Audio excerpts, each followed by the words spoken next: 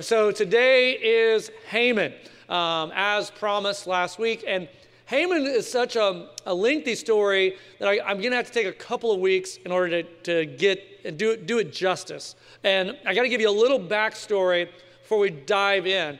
But the book of Esther is a very interesting book for a lot of reasons. But Esther is going to come out of nowhere and have an opportunity to rise and become the queen, married to the most powerful king at the time, a guy named Xerxes. And the children of Israel, the Judah, the southern kingdom, had been carried into captivity by Nebuchadnezzar. And Mordecai, the uncle of Esther, was one of the officials, and he's going to become a hero along with Esther in saving the Israelite people. Haman is going to be our bad guy. And, you know, I thought about having some fun with that. Like, hey, man, Haman. Anyway, but I'm going to resist that cheap joke. And so Haman is going to have some jealousy issues, some envy issues. And we're going to find out, like, listening to the wrong people around you sometimes gets you in trouble. And what I want you to be thinking about as we walk through this morning is many times I think we believe that monsters are born that way, like they're born monsters. But what if I told you that all these people in the Bible, they were not born monsters, they were not born heroes. It was the decisions that they made that push them into these categories. So all of us have a monster inside of us called sin, and we have to be very careful. And so Haman, we look back in retrospect and say, what a monster. But why did that happen? How did he get to where he was? And I think it'll be insightful for us and maybe some warning signs so that we can avoid allowing that monster to take hold in our own lives. And so Mordecai is going to be the uncle of Esther who raised her as his own. Her parents passed away likely in the transition of captivity, and so Mordecai is like a father figure to Esther, his adopted daughter. And so that sets the table. So they are in captivity. They are in a foreign land. This is not their people, and Xerxes is not their king. And so without further ado, let's get rolling. In Esther chapter 2, it says, during this time, referring to the coronation of Esther as queen, it says, during this time, Mordecai was sitting at the king's gate, and Bigthana and Teresh, this was a WWC tag team wrestling group, and so Bigthana and I'll call him T-Rex, two of the king's officers who guarded the doorway became angry and conspired to assassinate King Xerxes. Quick aside in leadership, if you ever naively believed that when you became the leader, all the people under you would love you and sing your praises as the new manager, because if I'm ever manager, if I'm ever boss, if I'm ever principal, things will be different. Let me tell you a lesson in leadership. You will always be critiqued, and probably unfairly, and people will always second guess you like we do the Cowboys, rightfully so, on a weekly basis. And so you just need to know that's the cost of being a leader. And here are two of Xerxes' men that are upset about something. He doesn't even tell us what they're upset about, and now they're conspiring to kill him. Here is Mordecai entering into the picture. Verse 22, but Mordecai found out about the plot and told Queen Esther, who in turn reported it to the king, giving credit to Mordecai. They thwarted the plot to kill the king. The two conspirators were killed appropriately, Old Testament style, of course. And so here we have the makings of what I'm going to call is, whenever we do the right thing today, it leads us to the right place tomorrow. So think about it. If you're Mordecai and you overhear this conspiracy, right? Imagine you're Mordecai. I think a lot of us, if we hear two soldiers that are more powerful than us and we're a slave. We're in a foreign land. We've been brought here against our will. These people have done atrocities to my people, and now I overhear a plot to take out their leader. Don't you think it would have been super easy for Mordecai to say, you know what? I'm just gonna pretend I didn't hear that. I mean, I don't want to get involved. I mean, this doesn't have anything to do with me, so why should I insert myself into this problem? I got so many problems of my own, I don't need to take on the problems of someone else. Man, can I help you today? I'm going to preach today, okay? I'm just letting y'all know that the preaching is going to be had today. Man, every time you ignore the right thing today, it's going to cost you tomorrow. And what we're going to find out about Mordecai is this moment that he does the right thing is actually going to be the prelude to a moment in the future that if he doesn't have this moment right now, if he doesn't do the right thing right now, then it's going to lead to the losing of an entire people group. His entire people group are going to be wiped out from a homicidal maniac as a result of his inaction. So sometimes we say to ourselves, what does it matter? What does it matter what I do? I mean, there's so many little things in life that you're supposed to do, right? There's all those little things that at your work you're supposed to do them, but who will know if I don't do them? So if no one's going to notice if I don't do them, I mean, I guess I'll just let that slide. Man, if I could help you out with one successful tip in life, if you will do the right thing today, it will lead to the right place tomorrow. Why should you do it? Not because the boss told you to do it, not because that, someone's going to judge you, or you should do it because it's the right thing to do. And the church said, amen. I mean, right? Like you do it because it's right. It's right. So many times I think we're trying to think about how it advantages us and we miss out on it's right. Do the right thing today and it's going to lead to the right place tomorrow. The sad part is we can't do the right thing yesterday. You know that? Like whatever you did yesterday, it's done. You can't undo it. So we can't do the right thing yesterday.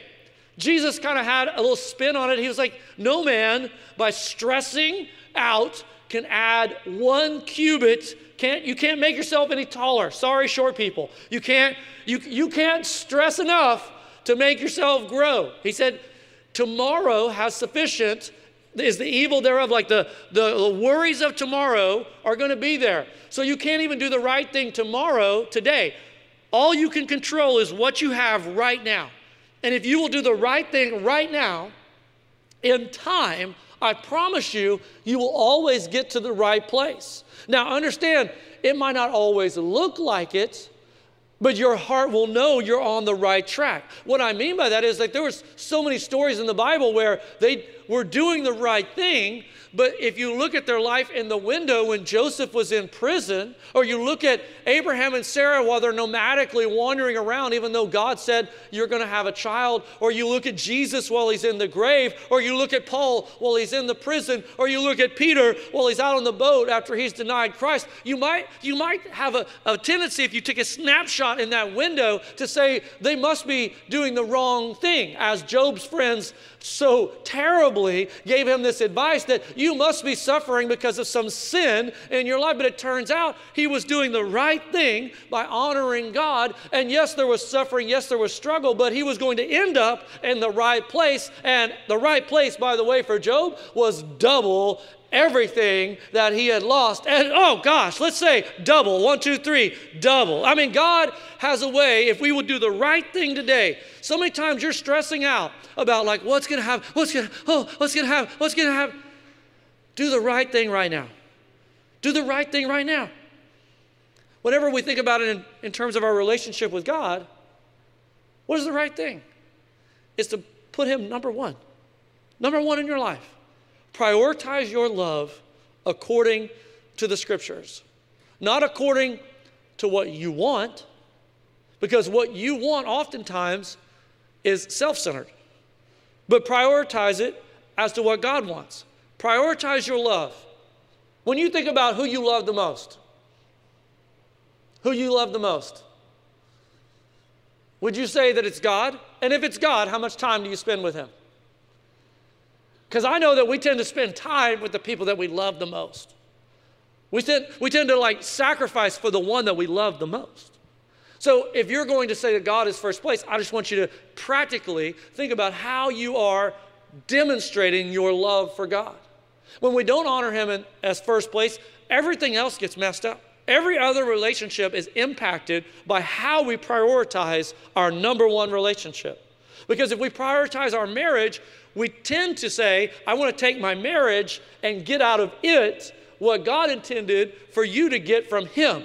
So you're trying to get this person to Jerry Maguire, complete you, okay? You complete me, right? And it's so touching, and we want a person, and we think of fairy tale love, and we think, oh, if I could just find someone who will make me whole. And that is not, can I help you today? That is not the job of your spouse to make you whole. They can't fix what is broken inside of you. Though many of us have tried, and the church said, you're trying to fix them. How's that working out? How's that, Dr. Phil? How's that working? Have you fixed them yet? No, you have not. If you allow God to complete you, to renew you, to create a new heart in you, now you will have something to give in the relationship. But when you are depending on someone else to do for you what God said only he can do, now you're trying to take from the relationship. If you love God, then you'll want to be like God. Was God a giver or was God a taker? God was always a giver. God gave us his only begotten son. God gave life in the very beginning. He breathed life into Adam and Eve. He renewed that which was lost. God was constantly giving. The Bible says in Ephesians that husbands, you're to love your wife the way that Christ loved the church and gave himself up for her. What is the right thing in relationships? Self-sacrifice.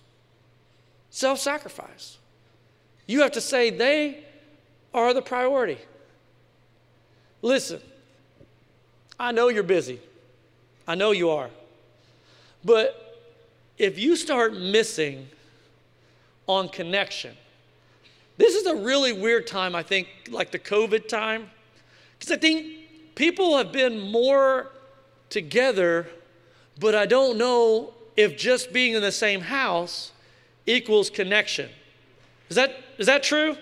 Can you be in the same house? Can you be in the same church?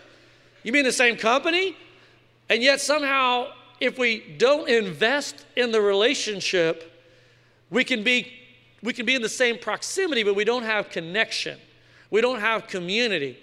Because that type of community and that kind of connection is intentional. You have to intentionally invest in the relationship. Husbands, I'm looking at you this morning, and you say, Tim, quit picking on me. Well, listen, Nancy, I'm just letting you know that when it comes to your house, that God has said he's going to hold you accountable for how it went in your house. So I'm just letting you know the reason why I am putting the onus on you is because the Bible puts the onus on you. And if you don't like the way it's going in your house, I would just like you to examine how connected are you to God? Because if you're connected to God, you are going to lift your spouse up like the trophy that she is, and you're going to say, I'm going to protect this relationship above all others. And if I have to let all of everything else go in order to maintain this relationship and its integrity, then all of everything else is nothing compared to this one unique relationship here on the earth. And that's the way that God intended marriage to be. Do the right thing today in your marriage, and guess what? I'll guarantee you 5 years from now, you'll be in the right place. 10 years from now, you'll be in the right place. 20, 30, 40, 50 years from now, you'll be in the right place. But it matters. It matters what you do today. You take a day off in marriage, it'll lead to 2, lead to 3, and next thing you know, you're living with someone that you're not even connected to. What a shame. What a shame. Let's listen to the life of Mordecai, who took advantage. Every time we see him in the scriptures, did the right thing. And it's amazing how God will position you, even though you're powerless, he puts you in these pivotal, powerful moments, all because he did the right thing. So today, if you've been doing the wrong thing, I want to encourage you. You can start doing the right thing today, right now, and say that God is going to be number one in your life, that you are going to worship him above all others, and then let that relationship backfill and control and give you the borders and the boundaries for every other relationship. Now let's get to the villain of today, Haman. Oh, Haman. Hey, man. Anyway, the making of a monster. If you've ever wondered, have you guys watched that series, like The Making of a Murderer? Does anybody else like that? I don't know why. I'm a psychologist, so I like to deconstruct things. And when I look at Haman and I read the scriptures, I always want to just ask myself, like, how did they get there? And I think that's a very good introspective question. If you ever don't like where you're at, you should really ask yourself, how did you get here?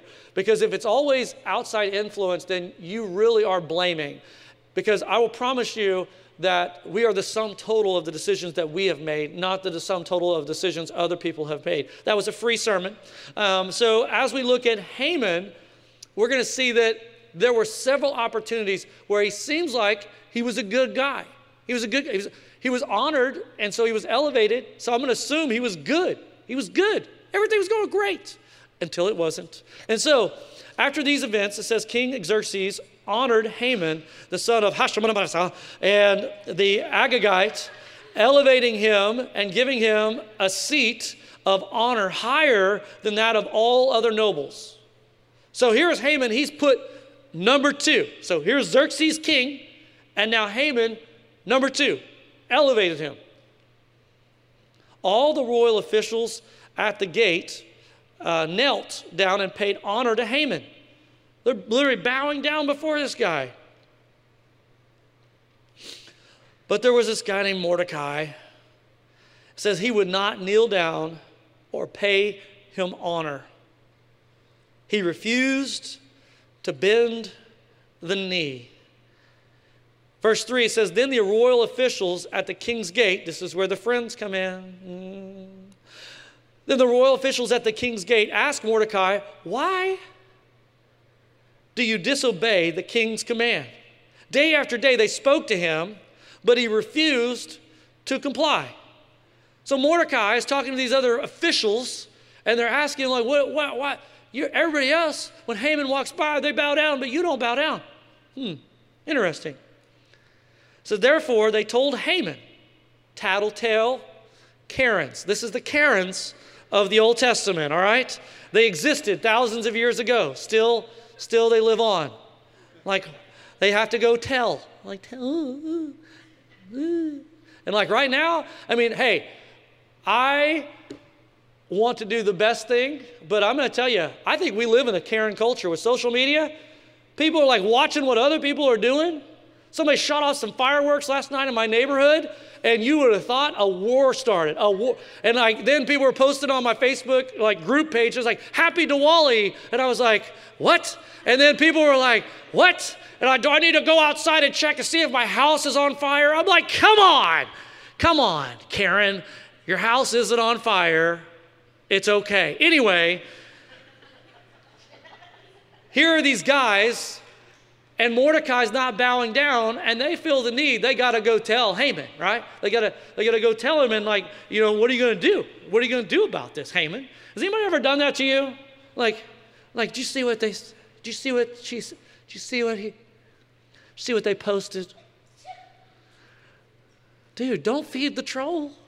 Don't feed the troll. Day after day, they spoke to him, but he refused to comply. Therefore, they told Haman about it to see whether Mordecai's behavior would be tolerated. Oh, are you going to stand up and be the man that you've been elevated to be? For they told him he was a Jew. When Haman saw that Mordecai would not kneel down, now check that out. He had walked by day after day and he had never seen it. Now all of a sudden he's noticing something, that he hadn't seen for weeks. Very interesting. We'll come back to that in just a moment. But when he saw that Mordecai would not kneel down or pay him honor, he was enraged. Enraged. Like Hulk out, level 10, rage monster. Yet having learned who Mordecai's people were, he scorned the idea of killing only Mordecai. So killing only, not enough. Instead, what did he do? He plotted to kill the entire Jewish race. Now, I don't know what levels of rage are, but I'm pretty sure that murder would be like up there, okay? Like that's got to be like a 9.5. And then genocide, that takes you all the way to 10, right? Is everybody on the train? Like, you're so mad about this dude that you're going to kill everyone? Now, I know that some of you, when you're hangry, you have similar feelings, okay? But for real, this is an anger issue. If you ever find yourself just raging out, you might want to check into that. There's probably something underlying that's causing this. So the first thing I want us to ask about Haman and the making of a monster is, can your attitude handle the altitude? Can your attitude handle the altitude? That'd be a good one to write down. Some of us get promoted, and all of a sudden, we allow whatever we now possess to go to our heads. And all of a sudden, the gratitude goes away.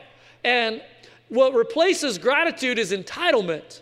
And now this thirst for power, and to then demonstrate your power by showing someone else how powerless they are, how little they are. And it's so bizarre how this happens to good people. They're good people. And then you give them a title beside their name. Has anybody else ever seen this? Raise your hand if you've ever seen it. Like, they were normal, nice people. And then you made them director. And then you made them manager or assistant to the regional manager. And then they go full Dwight on you. And all of a sudden, this title goes to their heads.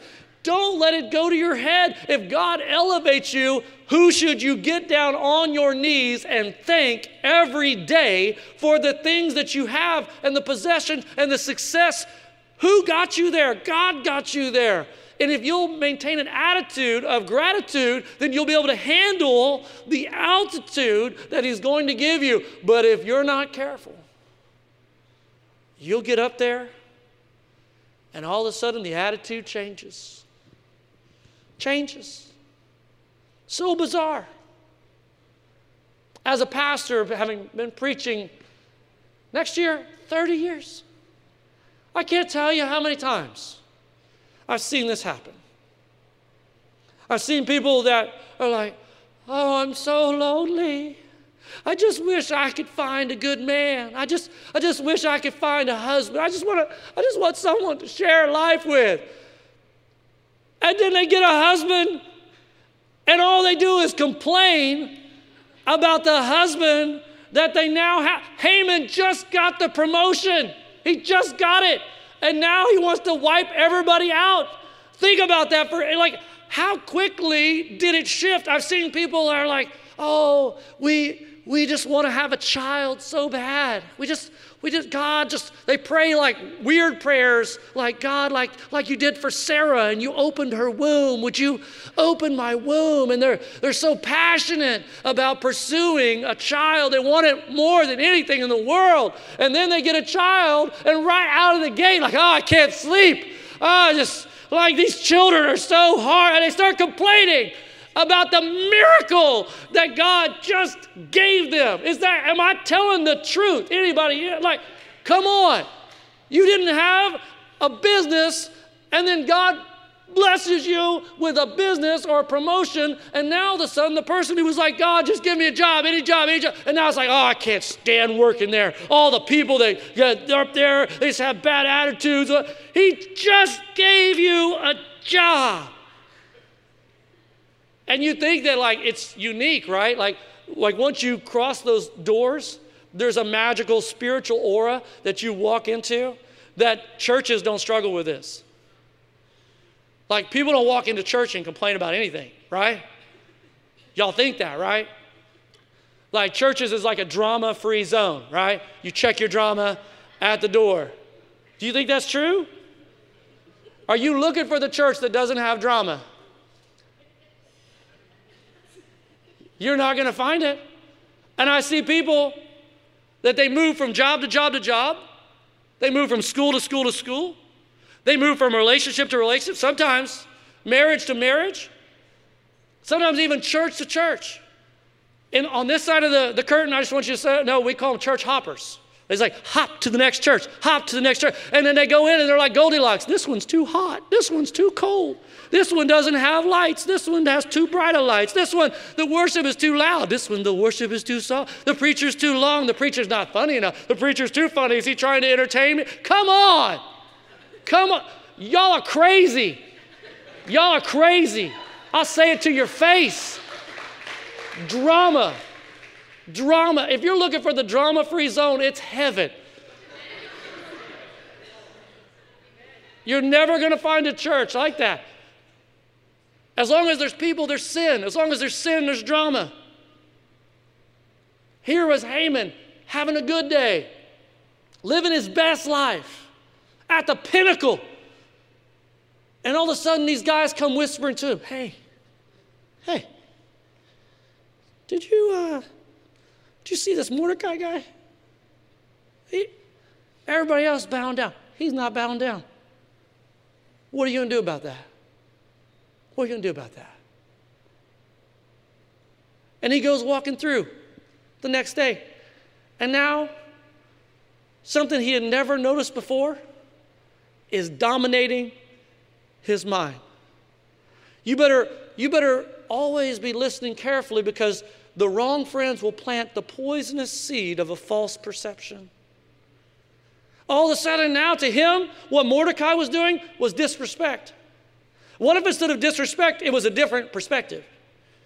But when someone frames it, if you're not careful, all of a sudden now you look at the same thing that they told you. They put that perception inside your brain, and now you see that perception and you see it as reality, and now your emotions are reacting to a false perception that someone else planted inside your head.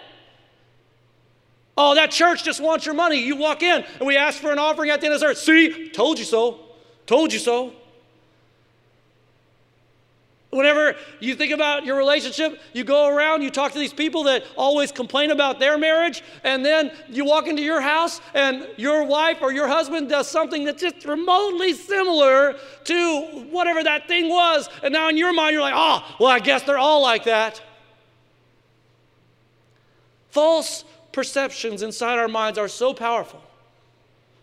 All of a sudden, this thing that he didn't even notice for days, weeks, maybe months, is now something he can't get past. It's like something eating away inside of his brain, all because he listened to the wrong people. I just want to ask you, what are you letting inside there? Do you think it's possible that you're fixating on things that have nothing to do with God? Do you think it's possible that God has blessed you with so much that you could, if you really stopped today and thought about all the things he's blessed you with, you'd be overwhelmed with gratitude? And then you allow this one thing that's not going well, this one thing that's not going right, this one thing that you didn't even notice until someone planted that seed inside your brain. Now that's the only thing that you can think about. That false perception is a prison. And it'll rob you of all the good that God has put in your life. Can I please tell you this morning, Haman was not born a monster. We do not know anything about him before the promotion, but he had to have been proficient. He had to be loyal, had to be good to get the promotion. And now all of a sudden, he can't handle the success. He can't handle it. He's got the wrong people around him. And so he chooses to do the wrong thing instead of the right thing. And just like the right thing will lead you to the right place tomorrow, the wrong thing, that'll take you to the wrong place tomorrow. I don't have time to preach that part. That's going to be part 2. But I'm going to end it like this. I'm going to tell you that when we look at Mordecai and we look at Haman, I think that more oftentimes than not, we feel more like Mordecai in the sense that I didn't want this, I didn't choose this, here I am, and I feel like these people have more power than I have, and I don't think that I can affect the situation, and so you kind of shell up, you turtle up, and you're like, you become inactive. You're like pacifist. You think that, it's better off, I'll just go and hide in my closet and I hope that it'll get better.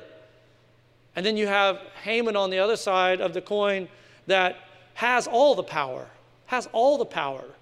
and is doing all the plotting. And what makes the difference between you and the villain that's against you? Well, I guess it would have to be God. Don't you think that Mordecai needed God to get out of this predicament? Don't you think that the Israelites needed God on more than one occasion to get out of the mess that they had gotten themselves into? Absolutely. So the difference between Haman and Mordecai is not one was born a monster, one chose the wrong. One chose the right.